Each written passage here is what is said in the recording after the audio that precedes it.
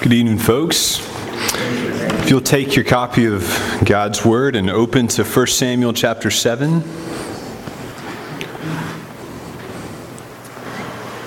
1 Samuel chapter 7.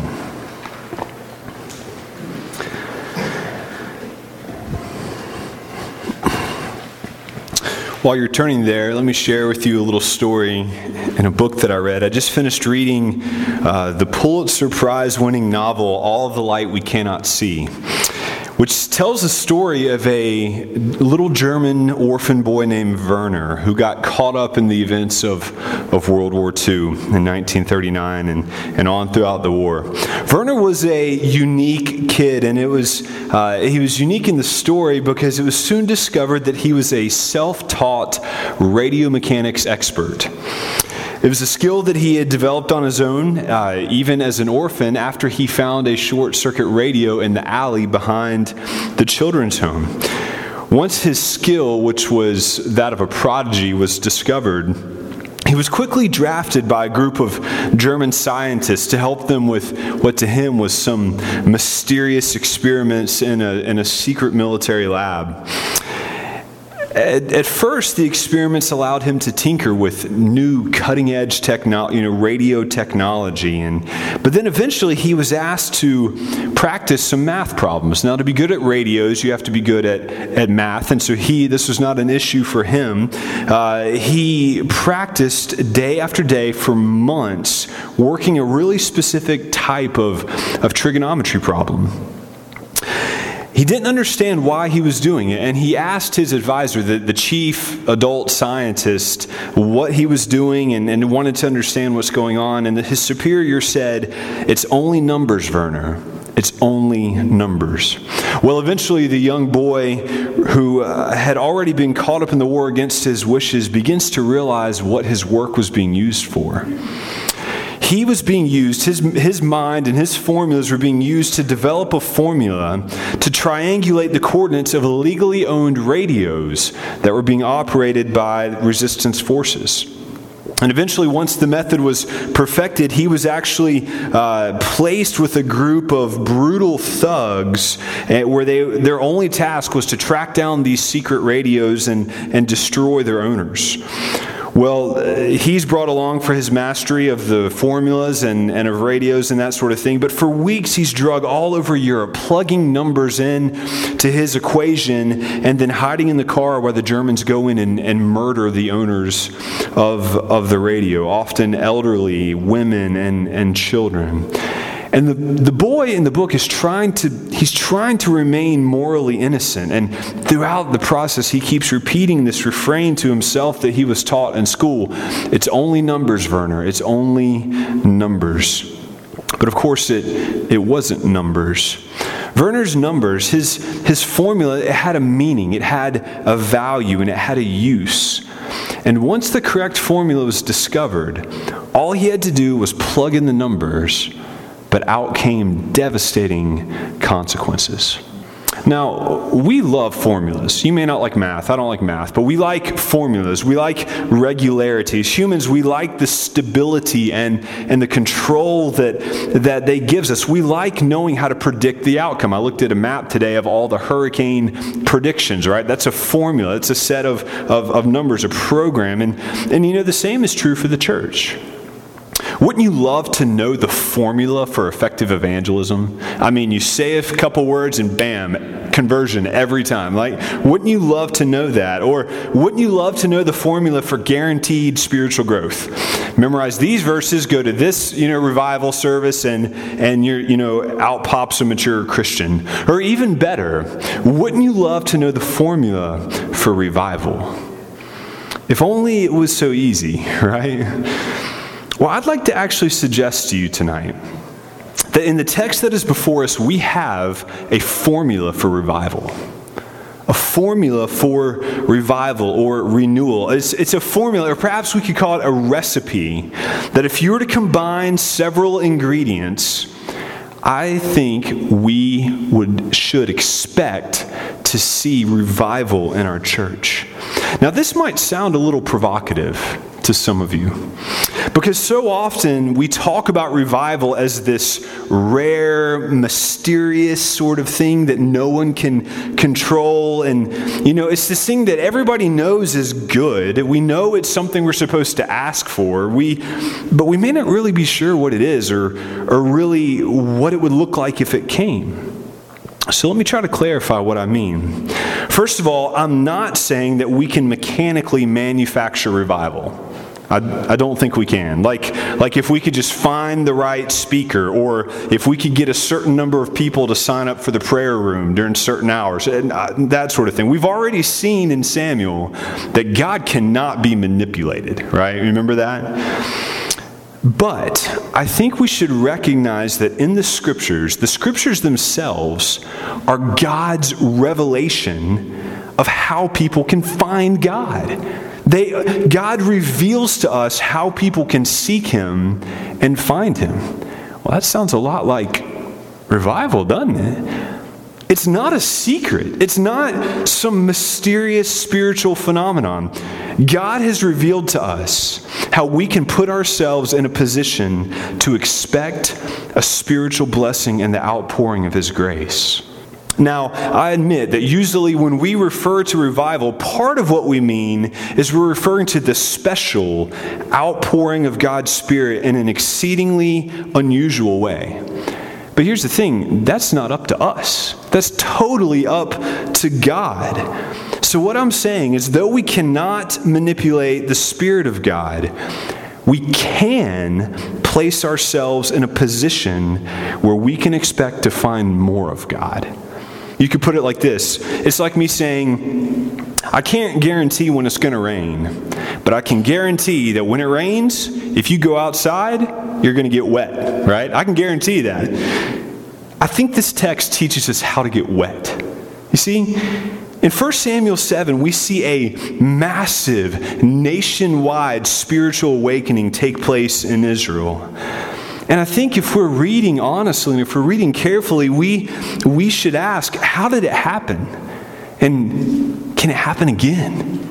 And for us, can it happen at Trinity? And I believe the answer to those last two questions is yes. Undoubtedly, yes. And I'd be willing to go so far to say that if we do the same things that Israel did, the same things we're going to see in chapter 7, we would see revival at Trinity. Now, you remember from the last several weeks in our study that this is a time in Israel's history which is marked by incredibly bleak spiritual darkness. The people of Israel have once again forgotten God, and they have explicitly defiled Him and defied Him by worshiping idols and trying to manipulate Him. And as a result of this, we have seen in the last several chapters alarmingly that God removed the blessing of His presence. God left Israel by allowing the ark to be captured and then held by the Philistines for 7 months. And we've seen that the Philistines, they couldn't handle the presence of the Lord. So they sent the ark back to Israel. But the problem is that when the ark returned to Israel, though they were excited to see it, God struck 70 of them dead for looking at it, for looking at the ark, which was disobeying God's law. And so we see that even though the ark was returned to Israel, God actually didn't entirely send it back to Israel. He actually put it in a Gentile village where it was basically parked in some guy's barn and forgotten about for 20 years. They were unable to stand the presence of God. And so the people of Israel did the same thing the Philistines did. They tried to get rid of and forget about God. But what we see in this story is true for us too, that God's people cannot survive without the presence of God. And so according to verse 2, where we'll start tonight, after 20 long years, something changes. Something changes, and we see that the people of Israel begin to lament after the Lord. So let's read together, and then we're going to consider the components, or maybe even, if you will, the formula for revival. I'm going to start in chapter 7, verse 2, and I'll read through, I think, 11. From the day that the ark was lodged at Kiriath Jearim, a long time passed, some 20 years, and all the house of Israel lamented after the Lord. Verse 3, and Samuel said to all the house of Israel, if you are returning to the Lord with all your heart, then put away the foreign gods and the Ashtaroth from among you, and direct your heart to the Lord and serve him only, and he will deliver you out of the hand of the Philistines. So the people of Israel put away the Baals and the Ashtaroth, and they served the Lord only. Then Samuel said, gather all Israel at Mizpah, and I will pray to the Lord for you. So they gathered at Mizpah and drew water and poured it out before the Lord and fasted on that day and said there, we have sinned against the Lord. And Samuel judged the people of Israel at Mizpah. Now when the Philistines heard that the people of Israel had gathered at Mizpah, the lords of the Philistines went up against Israel. And when the people of Israel heard of it, they were afraid of the Philistines. And the people of Israel said to Samuel, do not cease to cry out to the Lord our God for us, that he may save us from the hand of the Philistines. So Samuel took a nursing lamb and offered it as a whole burnt offering to the Lord. And Samuel cried out to the Lord for Israel, and the Lord answered him. As Samuel was offering up the burnt offering, the Philistines drew near to attack Israel. But the Lord thundered with a mighty sound that day, and the Philistines, and threw them into confusion, and they were defeated before Israel. And the men of Israel went out from Mizpah and pursued the Philistines and struck them as far as below Beth-kar. Let's pray together. Father, we thank you for your word. As we have already heard tonight, it is precious and it lights our path. So, Father, would you shine more light into our path tonight? I pray that you would accomplish your purposes among us. I pray, Father, that your kingdom would take deeper root in our hearts. Father, I pray that tonight, let me hide behind you. And let my words fall to the ground, blow away, and be forgotten, because we don't need to hear from me or any other man. We need to hear from you. And I'm hoping for things that only you can do. So, Father, let your word bear fruit in our life, we pray. Amen. Though the circumstances vary, the revival of God's people will always begin with one thing: an awareness of personal sin. Revival begins with an awareness of personal sin. Now, the text doesn't explicitly explain what caused it, but the people of Israel suddenly somehow realized that God was distant, and it wasn't God's fault, it was their fault. Verse 3 makes it clear that the people had been engaging in idolatry, that they had preferred the comforts of idolatry. Maybe they liked having a God that was small and that didn't kill them when he looked at them. But either way, they preferred their idols to the worship of Yahweh, the living God. But all of this began to change when the people began to lament over their sin.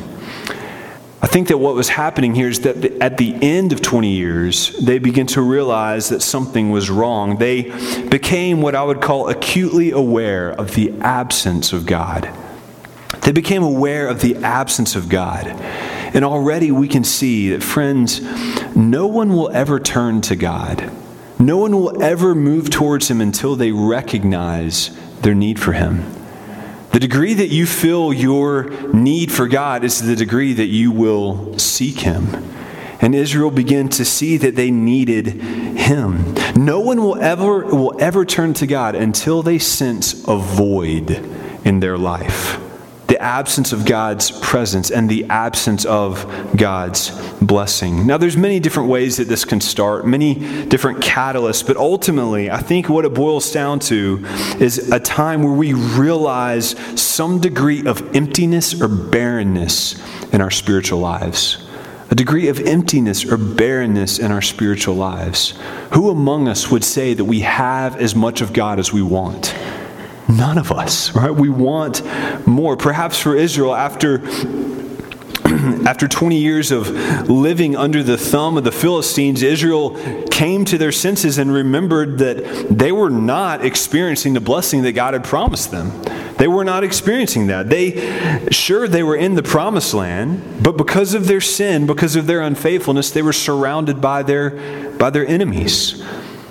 Because of their unfaithfulness, the tabernacle was empty. It stood barren, and they knew it was because of their sin. This reminds us of one of the reoccurring themes that we see over and over in the book of Samuel that is so important for us as we grow in our faith. That God pours out his blessing on his people as we obey. God pours out his blessing on us as we obey. So in obedience, we can expect his blessing. In disobedience, we cannot. Obedience leads to joy and to blessing and to peace, and disobedience leads to barrenness and even death. Friends, sin is always the cause for disrupted or broken fellowship with the Lord. It's always the cause. If we want to experience a renewed blessing of God's presence, we must begin by identifying and seeing our own personal sin. I say personal, not someone else's sin. That's not helpful, right? What matters is that we see our own sin and identify and then begin to see it as God sees it. So let me ask you a question I think that I asked last week. If you would just think, how would you describe the quality of your spiritual life right now? How would you rate it? And no matter where we are in our walk with the Lord, we all have remaining sin that disrupts our fellowship with him in some way. And until we see it, until we see that sin, until we identify it, there will be no revival. There will be no revival. But you see, God in his marvelous mercy, he allowed for Israel to experience the sense of barrenness that was in their life because of their sin and because of the absence of God. And again, it's a reminder to us that sin is always accompanied by misery. And it's God's kindness to us when he opens our eyes and allows us to sense it, to see it. Sinners get used to sin. They get used to thinking that's all there is. And if you have walked with God, you have tasted and seen that the Lord is good, and sin is the opposite of that. He opened their eyes to see their misery, and he wants to do the same for us. Revival always begins with an awareness of our personal sin, which means an awareness of our need for a Savior. But that's not enough. Awareness of sin is not enough. It must be accompanied by the second thing we see in this text: sorrow for sin. Sorrow for sin. The text says that the people lamented after the Lord. That's Bible talk for they felt sorrow for their sin. They were genuinely saddened by their spiritual condition. And I don't just mean Sunday school talk. I don't mean vague kind of, disappointment. Saddened enough to make a change. It was seen as the people fasted and prayed and made sacrifices to the Lord and called upon Samuel. And I think it should help us see that, so often as believers, you and I, we may have a general awareness of sin in our life, like a vague kind of, we know there's some stuff there, but it doesn't bother us that much.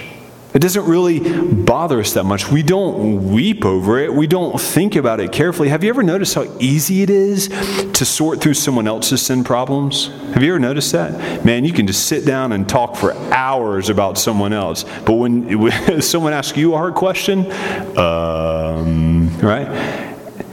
We tend to be unaware. We tend not to look, to think it's not that big of a deal. We sin because we think it makes us happy. That's the only reason we sin.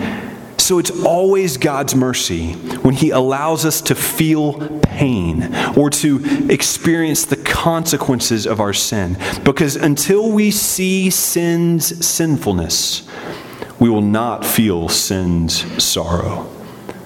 until we recognize that our sin weakens our soul, our inner man, and ruins our appetite for God, we will see no reason to expel it. This can be true for Christians especially because we like grace. But until we see the danger of sin, that it entangles the desires of our hearts, that it works to divert our attention away from God and to itself, until we see the insanity of this, nothing will change. And sin has to work to convince us that the thing our lusts crave is better than God. And until we see this, until we see sin as the wrecking ball of our happiness, as the element that spoils our lives, until we see that sin can only be indulged in as we run from the presence of God, and until we see that God is the greatest, most satisfying treasure in the universe, we will have no sadness for our sin. We will just plug along, comfortable. We will not cry out, and there will be no revival. The people of God who do not grieve over their personal sin will not experience any new measure of revival. Think about that. Until we grieve over our sin, there will be no change in our walks with the Lord. Church, the formula is simple. No lamenting, no revival. It doesn't matter who comes here in November. No lamenting, no revival. It's not enough to mildly disapprove of the sin in our lives. We need more than regret. We need sorrow. For us to experience personal and then church-wide revival, we must not only see our sin, but we must have a genuine sorrow for it. But how do we know when we have sorrow over our sin? Well, that brings us to the third part of this equation. How do we know when we have genuine sorrow over sin? Well, there's only one way to tell. Repentance. Repentance. When the people lamented after the Lord, Samuel instructed them by saying, if, that is a conditional word, if you are returning to the Lord. Okay, so that means that they could be faking it. They could not be returning to the Lord. They could be going through some motions. If you are returning to the Lord with all your heart, then put away the foreign gods and the Ashtaroths from among you. You see what Samuel's doing here? He's saying, okay, if you really mean this, if you are really sorrowful for your sin, then stop doing it. Then stop doing it. Turn away. This is consistent with the way John the Baptist talks about repentance in Matthew chapter 3, verse 8, where he says, bear fruit in keeping with repentance. I love that phrase. It's so helpful for us. True repentance bears fruit. Do you know what that fruit is? Do you know what the fruit of repentance is? Do you want to know if you are actually repenting of sin in your life? You will be turning away from sin. You turn away from it. Now this can be tricky because it can be faked. In 2 Corinthians chapter 7, the Apostle Paul talks about two different types of sorrow over sin. He calls it, in a sense, worldly sorrow, and we could say godly sorrow. Worldly sorrow is when someone feels temporary sadness or temporary discomfort over the consequences of their sin, right? You feel really guilty as the police officer is sitting there writing you the ticket, right? Do you care about speeding or do you care about the insurance change, right? That's the difference. It's a temporary discomfort over the consequences of sin. Usually it's because they got caught and now they have to deal with some unpleasant circumstance. Worldly sorrow is a sorrow that only grieves the consequences of sin and isn't concerned about the fact that sin grieves God. That sin grieves God. It's a kind of sorrow that never leads to change. Paul says instead it leads to death. But godly sorrow is different. Godly sorrow leads us in the direction of repentance towards God. Godly sorrow leads us in the direction of repentance towards God. It's not just a bad feeling about sin. But it's a changing your mind about sin in a way that changes your actions towards sin. It's when you see sin from God's perspective, which will always result in a change of mind and pursuing a life away from that sin. It's godly sorrow. I'm reading the book, The Martian, written by Andy Weir, and it tells the story of an American astronaut by the name of Mark Watney, who is stranded on Mars and trying to survive. Okay, it's the story. In this story, this stranded astronaut uses something that NASA made, everything that NASA made, and it was called an RTG. This is fun, a radioisotope thermoelectronic generator. In other words, it was a very big box of radioactive plutonium that was in a fancy case designed by NASA to protect the person from radiation. All right? It's plutonium. Okay? Plutonium-238, supposedly, which is the most unstable type of plutonium in the world. I have no idea if this is true. It's just a book. But apparently, astronauts needed this RTG as a specific ongoing energy source. It just glowed red hot just all the time and didn't dissipate. It was designed to be, since it was so dangerous, once it was used for whatever it's used for, it was designed to be disposed of as soon as they landed on Mars. So they had specific instructions, march the thing 4 miles away from the space station, or it was called the HAV, and bury it there, and don't let any living thing go near it. Well, all that happened, and once this guy was stranded, Mark Watney, the protagonist, he decides he needs to go on a cross-country trip across Mars, and it's very cold there, and so he wanted to stay warm. So he risked his life by going to dig up this RTG and decides to keep the radioactive ball of plutonium in his lap to keep him warm. All right? That's what he did. He actually did this a couple times. And knowing that if he shook it too hard, the case could rupture and he just dead, right? You see, a man with worldly sorrow may recognize that a ball of plutonium is deadly, but he may still want to keep it on his lap. He may put it away later, after he's done with it, after he's had the heat. But godly sorrow sees the danger and goes and drives 4 miles away and buries it in a hole and vows never to return. So often, we treat our sin as dangerous or unpleasant, but we're not willing to part with it. But true repentance that leads to revival, involves us seeing our sin as deadly and then going to bury it in a hole 4 miles away to rot. You see, in this story, Samuel, he actually tests the intentions of the people. He basically says, okay, so you're sorry for your sin. You want to return to the Lord. You want to see revival. Prove it. Put away your sin. Put it away. Bury it. Bury it in the ground. Friends, what radioactive sin are you holding in your lap? What are the patterns in your life that are keeping you from really seeking God? I've prayed today that God would reveal that to us. The things that are keeping us from Him. Because whatever's keeping us from Him, it could be a good thing, but it has become a bad thing when it keeps us from God. What is more attractive to you than God? Bury it. Put it away. Let that be God's call for us as a church, to put it away. So often I'm afraid that as Christians, we're tempted to think of repentance as a novelty, right? Something that, new Christians do and baby Christians do, and we might do it, on special occasions and when, big mess ups or something. But the Bible describes the Christian life as a continual act, a continual walking of repentance. It's what we call sanctification. And it's not the strange part of the Christian life. It is the normal part of the Christian life. We are, in a sense, to be a people who are always weeping.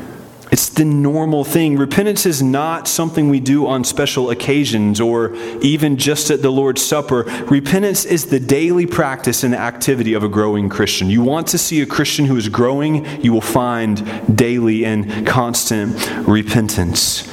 So maybe we could think about it like this. What is the last sin that you repented over? What is the last sin that you buried? That you fought. What's the last sin that you first became aware of and then you were grieved by it to the point that you buried it? Repentance is not just how you start the Christian life. Repentance is how you walk in the Christian life. It's how we grow in godliness, by bearing fruit that is keeping with repentance. That as we hear God's word and as God's Spirit reveals our sin to us, that if our hearts are tender, we will be saddened and lament over our sin, which means that we will put it away through the act of repentance. Now, we have many moments of weakness. We may return back to our sin. But what do? What does a Christian do? He starts all over. He goes and he buries it again.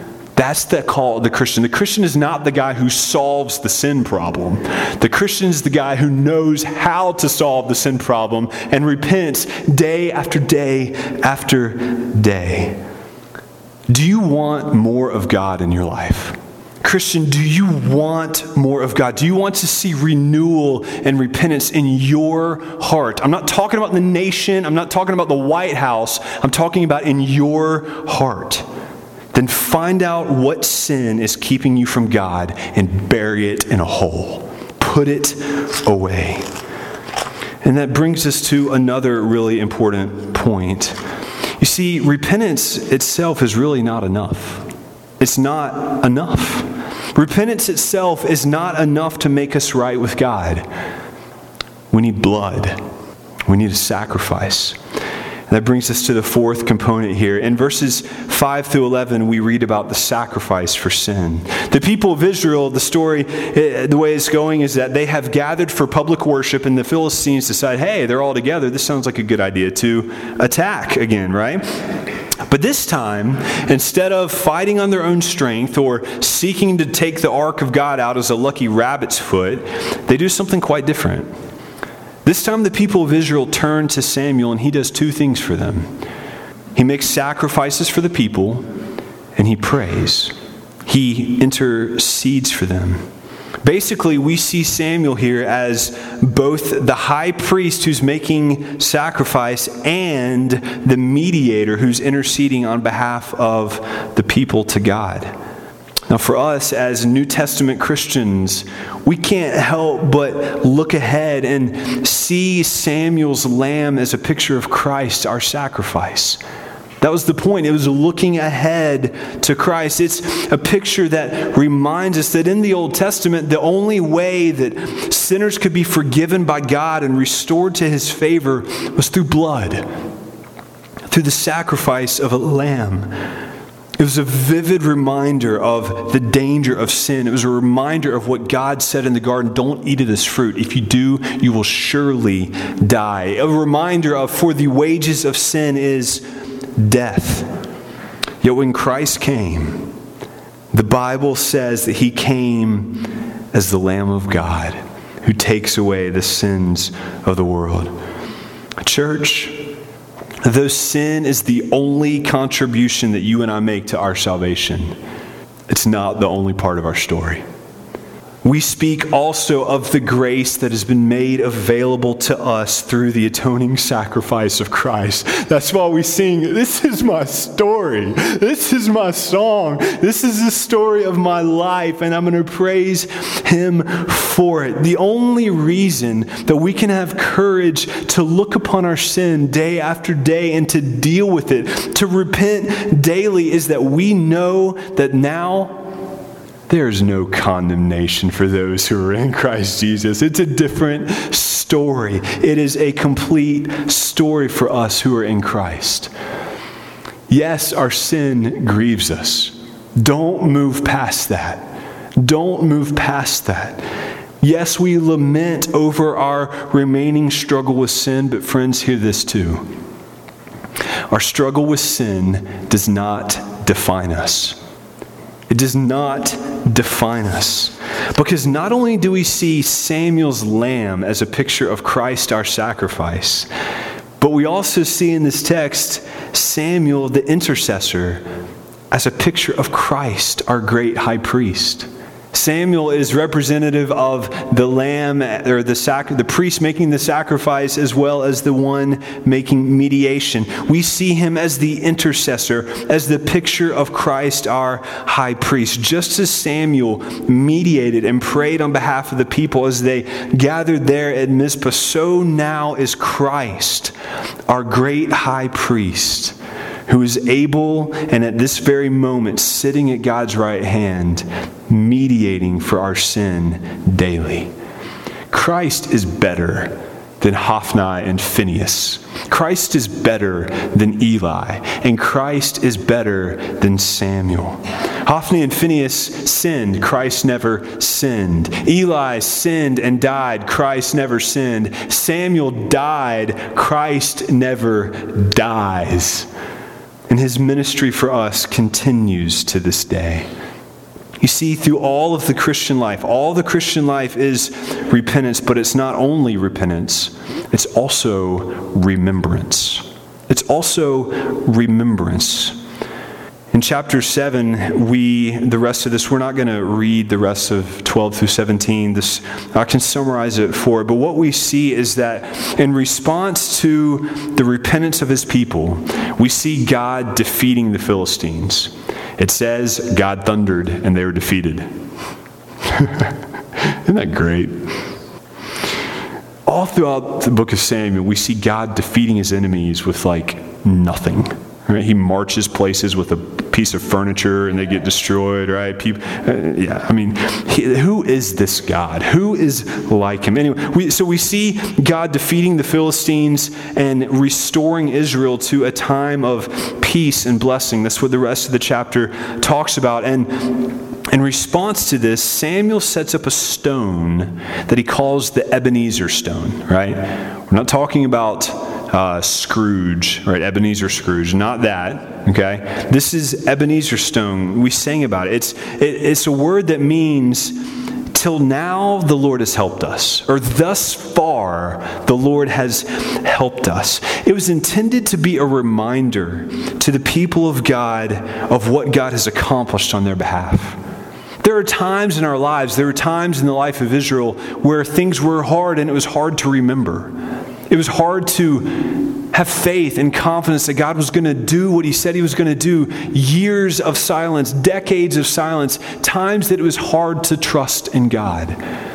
And so Samuel helped them, and we have seen this before in the Old Testament, by planting a stone reminding them of what God has done.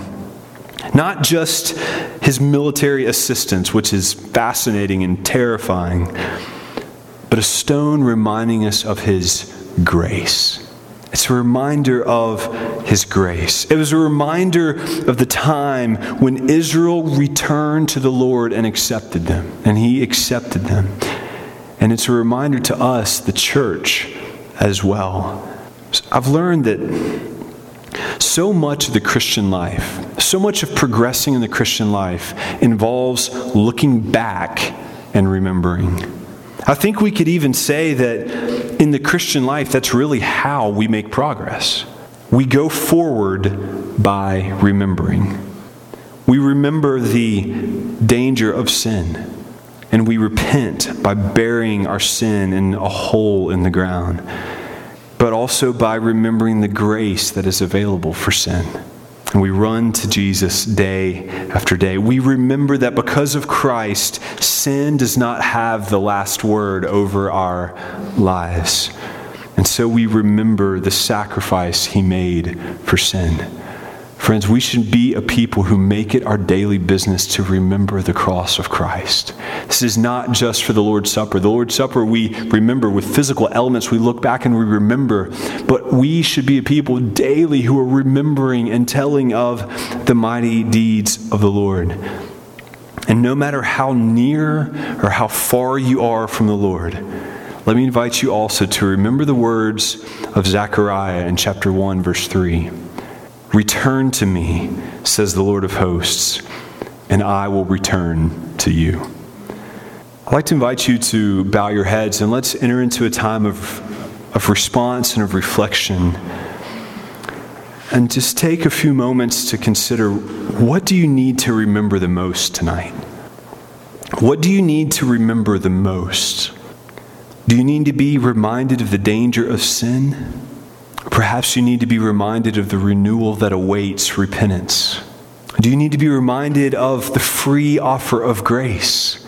That there's grace for your sin, no matter how dark or how big. It seems to me that perhaps there are two extremes, so let me encourage you. Don't remember sin and forget grace. And don't remember grace and forget sin. Father, I pray that your Spirit would activate your word in our hearts. Not just now in this place, but as we go.